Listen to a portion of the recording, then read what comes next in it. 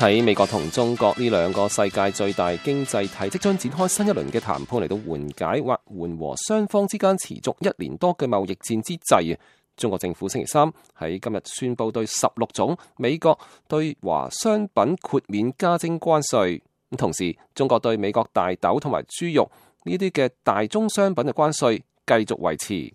中國國務院宣布，自今年9月17號起，中國將會喺1年時間裏邊暫停針對一啲抗癌藥、潤滑油同一啲化學物品等16種美國商品加徵關稅。美聯社報道話，呢啲商品係中國農民同埋工廠所需要嘅原材料，豁免呢啲產品關稅1年，顯示出喺美中兩國圍繞技術同貿易政策同埋做法問題互相較勁之際，中國希望將由此而嚟嘅對中國經濟損害控制喺一定範圍之內。